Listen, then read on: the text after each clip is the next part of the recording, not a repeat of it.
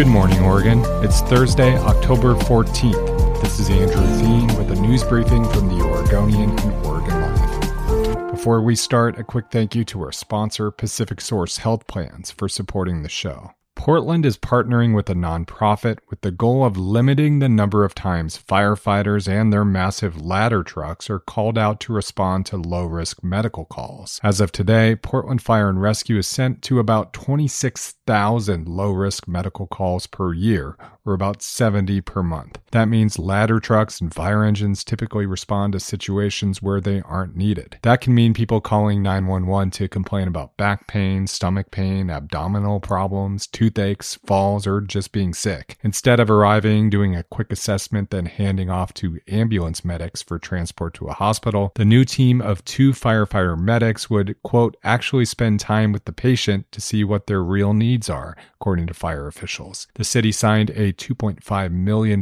grant with Care Oregon to start a 9-month pilot project.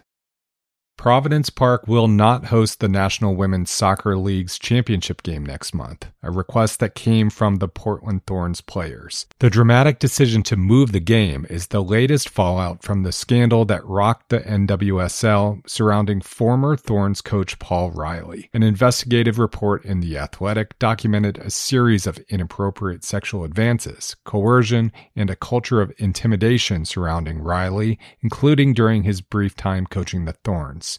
The Thorns conducted an internal investigation into Riley in 2015 when he was still coach, after 2 players accused him of sexual harassment. Thorns owner Merritt Paulson said the club didn't renew Riley's contract as a direct result of that investigation, but the club didn't disclose the investigation publicly, and Riley went on to continue to coach in the league. The NWSL championship game will be held November 20th in Louisville instead of Portland. Just last month, Portland had excitedly announced it would once again host the league championship. In 2018, the championship here drew more than 21,000 fans to Providence Park.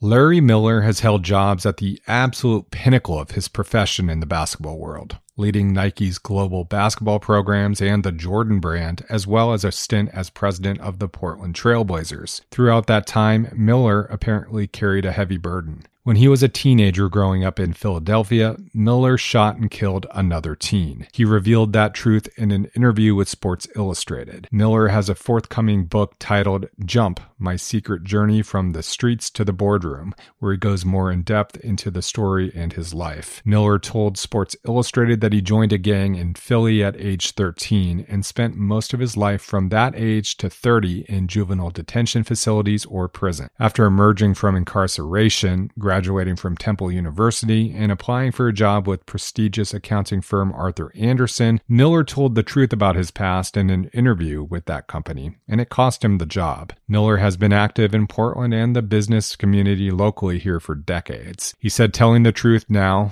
both publicly and to his friends, is freeing.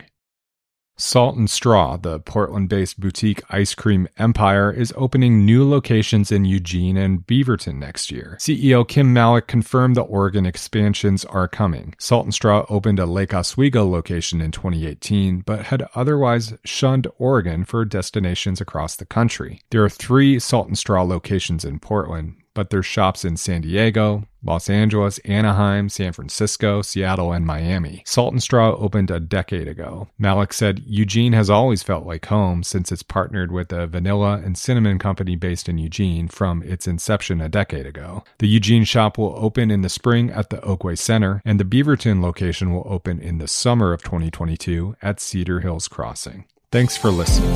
You can support our local journalism by subscribing to Oregon Live. Go to OregonLive.com/pod support.